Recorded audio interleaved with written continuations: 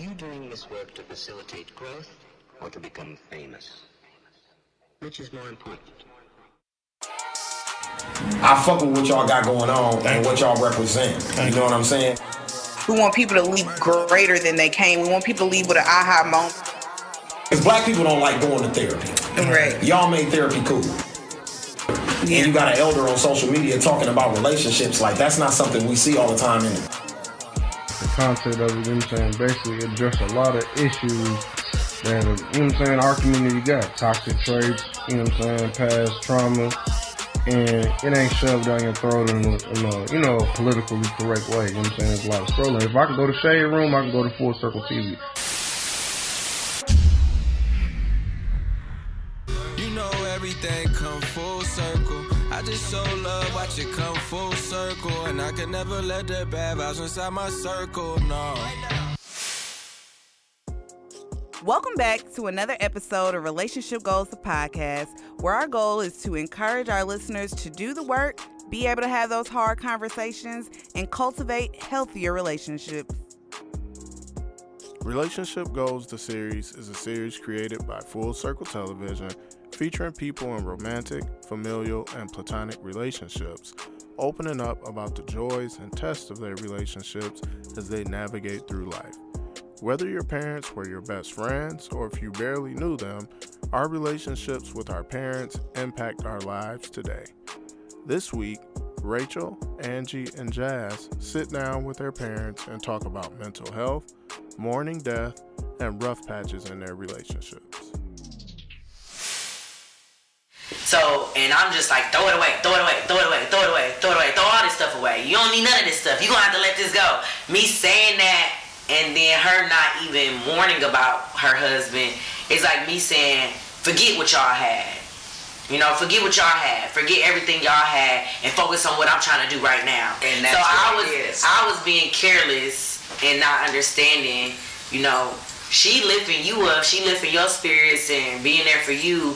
And the whole time, all you doing is like, get out, get out, get out, get out. When you leaving? When you going? When you gonna get your stuff out? When you gonna do this? When you gonna do that? The magic happening. Girl, the feeling is great and I'm loving it. Hey, we got the magic happening. Everything that we need, everything that we pay, girl, the magic's happening. And the feeling is great and this feeling is great, girl, the magic happening. Felt most supportive of my mom is when we had a talent show. I was in 8th grade. We had a talent show at my school. I went to Hartford University, and I was David Ruffin from the Temptations. He was definitely one of my favorite people of the Temptations, and I wore my uncle's suit, and I had on his gaiters. She took my hair and slicked it to the back so it looked like I had one of them wavy fros. And when I came out, because I sung Ain't Too Proud to Beg, so when I slid across the stage and stuff, she was just so proud. She was screaming. She like, oh, that's my baby. But that's the time I felt the most supported by her. Like, she still talk about that and still ask me to go back to Hartford to see if they got the video recording of it. I'm like, girl, you know how old I am now. They ain't got that damn recording. proud of Rachel. Rachel does so many different things. And I really support her in everything that she do. So all the way around, I'm proud of her. Her lipstick line, the way she designed clothes, and she don't think I'm proud of her because I don't yell it out or, you know, go to all her events and stuff. But she know I've never been that kind of outgoing person. So she don't realize that I'm truly, truly proud of everything that she do. But you know how sometimes mothers just don't want to, you know, I brag, but I'm a silent brag. So that's why she don't think I'll be proud of her. But I'm proud of everything she does. I don't even think I could just limit it to a moment that I felt the most supported by my dad. Like, you don't realize how supported you are until you see when people are not supported at all. So, even now, I'm 32. you know, if I need something, I just call them or, you know, I ask them. I don't like to ask people for things I don't have a problem asking for. Salmon. Salmon. Money. Once he graduated from college. Well, that was a bunch of moments too. You know, the first was once she won the state. That was the first. I was like 18. Well, you know, that was the first big moment. You know, yeah, he had some small moments, even winning championships at Garden Hose or whatever. But no, I've been proud of a lot of her achievements. The correct answer to that, August 4th, 1988. Was just last year when I told her some devastating news that I thought was like the end of the world to me. But she really made me feel that it was okay. I'm still loved. Somebody will still accept me for who I am. That it happens. And that she still loved me. Although I felt that it was like embarrassing. But her just telling me that it's going to be okay and is ways around it. And we still talk about it right now. We talk about it all the time right now. It's okay. It's not the end of the world. I will still be loved. Life still goes on. But yeah, I think I felt most supported then. I was most proud of Jasmine when she graduated with her associates. Like, I mean, like, I was like super, super proud. I smiled all day. I was at work crying. Like, I cannot believe that she's giving me this. Like, I took somebody else's child and I totally transformed them into mine. It was like nature versus nurture. But at the same time, like, she was just giving me everything. Like, I felt like I did. Like, I had did the best thing in the world. I mean, and just to see her walk across the stage and just to see her be proud of her own accomplishments, knowing that where she came from and, you know, where she could be to see where she's at right now. And it shows her where she can go. So to just see her walking across that stage was like everything. And I was late there, so she made me. But I was there. I was there, so yeah. In her uniform. In my uniform, yeah. She was always showing up somewhere in her uniform. But I was there. I had to go to work. I was there though. But that was like that was the best moment of my life. I mean,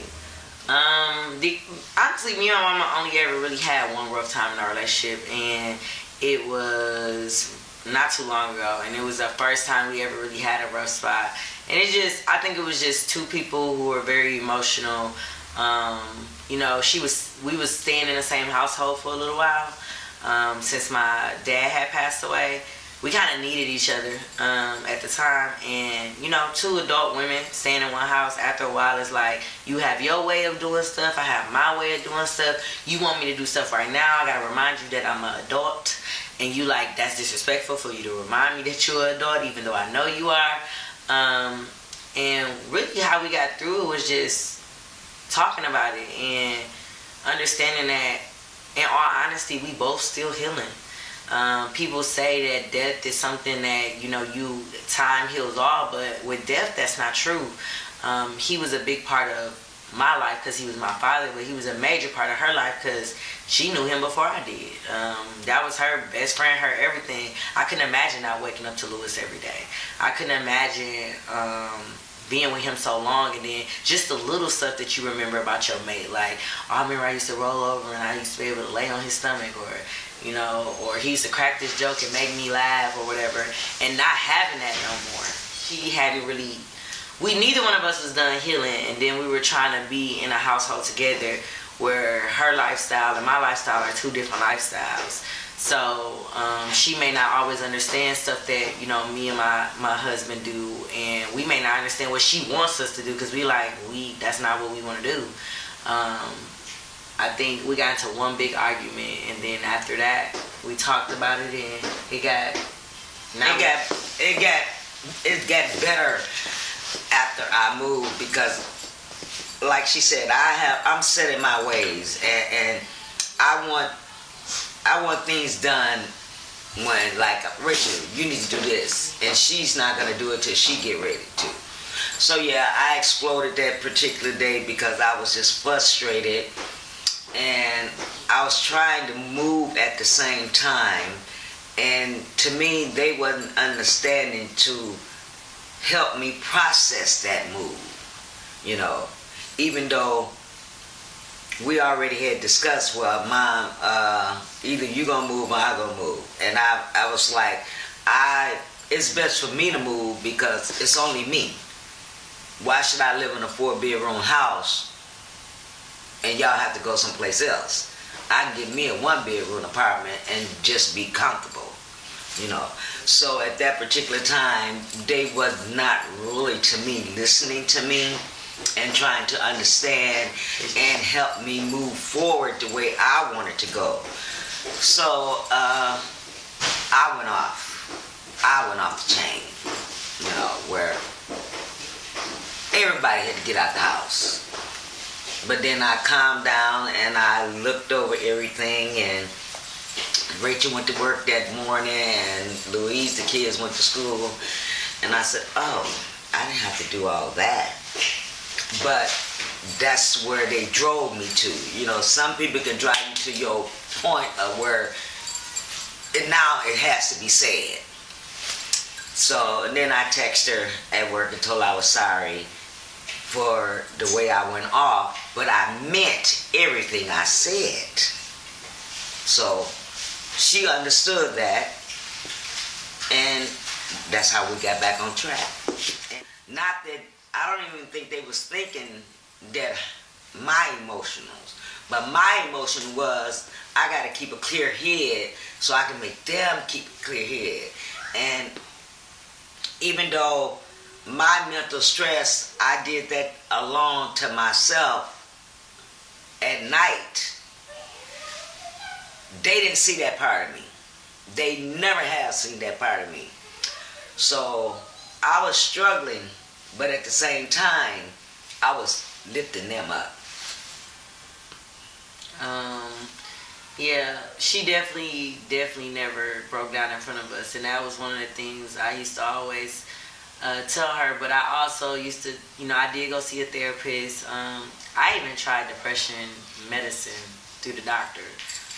She made me stop taking it because it was making me sick, and she was like, "Girl, that you'll be okay."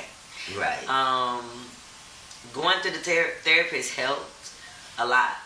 But at the same time, I realized, like, depression is something that you put yourself in. You tell yourself that you're depressed. It's a mental thing, and that's why they call it mental health. Because some people are strong enough to get out of that mental space, and some people are not. I thank God that I was strong enough to get out of the mental space, but it did take for me to lean on my family to get out of that mental space, because one thing my dad used to always say is, you're promised two things in life. One is life, one is death. That's right. You don't know when your day is coming, but it has to come. And he always used to talk about his funeral, but of course, being a kid, I'm like, I don't want to hear that. I don't want to talk about that. To prepare us mentally for it. But talking about mental health in our household is something that we do all the time anyway, because it's so important, because it's so many mental things going on in the world. So even if your child is, you or your child are not going through anything, y'all see it. And sometimes if you're not strong enough, people's mental health will bear on you. And my mom was definitely a major support, but then after we got into it and stuff, I had to realize, like, we weren't there for her. You know, I didn't understand, like, her, you know, the house that we live in is the house her and my dad was in. You know what I mean? So she's parting ways from all of her, people would say it's materialistic, but it's stuff that her and him built together. This was a house they worked for, that they finally decided, we're going to move from 14th to Keefe, and we're going to get us a house in a good neighborhood, and you know, this is something they worked for. And although to me, I feel like y'all got a lot of junk in here. Like, y'all got a lot of extra stuff they had like 10 George Foreman grills. But those are our memories. But that is their stuff, you know what I'm saying? For her to be walking away from it, because she can't take it to her apartment. So, and I'm just like, throw it away, throw it away, throw it away, throw it away, throw it away, throw all this stuff away. You don't need none of this stuff. You're going to have to let this go. Me saying that and then her not even warning about her husband is like me saying, forget what y'all had. You know, forget what y'all had. Forget everything y'all had and focus on what I'm trying to do right now. And that's so I was being careless and not understanding, you know, she lifting you up, she lifting your spirits and being there for you. And the whole time, all you doing is like, get out, get out, get out, get out. When you leaving, when you going, when you gonna get your stuff out, when you gonna do this, when you gonna do that. The thing about my dad and me is that we act so similar. And I don't think he realized how similar we act sometimes. Maybe he do. But, so, I get the chill part of him. He's very chill. Like, he's very laid back. But when he not laid back no more, he's not laid back at all. And I'm the same way. So, for the most part, we kind of can avoid conflict-ish because we don't, like, but when we don't avoid it, it's just dynamite. But we always get through it because I love him. We love him. So at some point we know we have to bring it back around. How about some dinner? A rough time in our relationship was when Jasmine was in college. Jasmine was totally going against the grain with me. Jasmine got in trouble, went to jail. Just out of control. And, you know, she had just got too grown. But how we got through it is that we talked. I think our relationship became much better in behind it. You know, I mean, I was there regardless. I was disappointed. Seriously, then at that point I was disappointed. But we talked about it. Mm-hmm. You know, she did what she had to do, but I think at that point that was my biggest disappointment. That was the roughest, hardest part. I was like, you know, fuck this. Have I lost my mind? What the hell? Like, I went through all this shit and this is what I'm getting in return. But I think I think we became closer at that point. Mm-hmm. Because then I think it was a time that she needed me. And once again, I did not turn my back on her. You know, actually, I let you sit in jail for a few days and I was getting ready to get you out, but then they let her out. I was getting ready to get her out. I was. But that was a big disappointment. Yeah, I would agree. I forgot all about that. Growing up in a household, knowing that my cycle started and she was just like, okay, well, now you a woman, but she didn't teach me. Well, we ain't gonna tell. She didn't teach. I threw a pad away, didn't wrap it up. I just threw it in there, and she was pissed about it. But I'm like, of course she yelled at me, cussed me the fuck out, like.